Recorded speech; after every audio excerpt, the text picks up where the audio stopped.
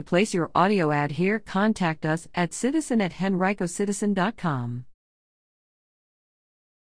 Henrico reports first confirmed case of rabies this year.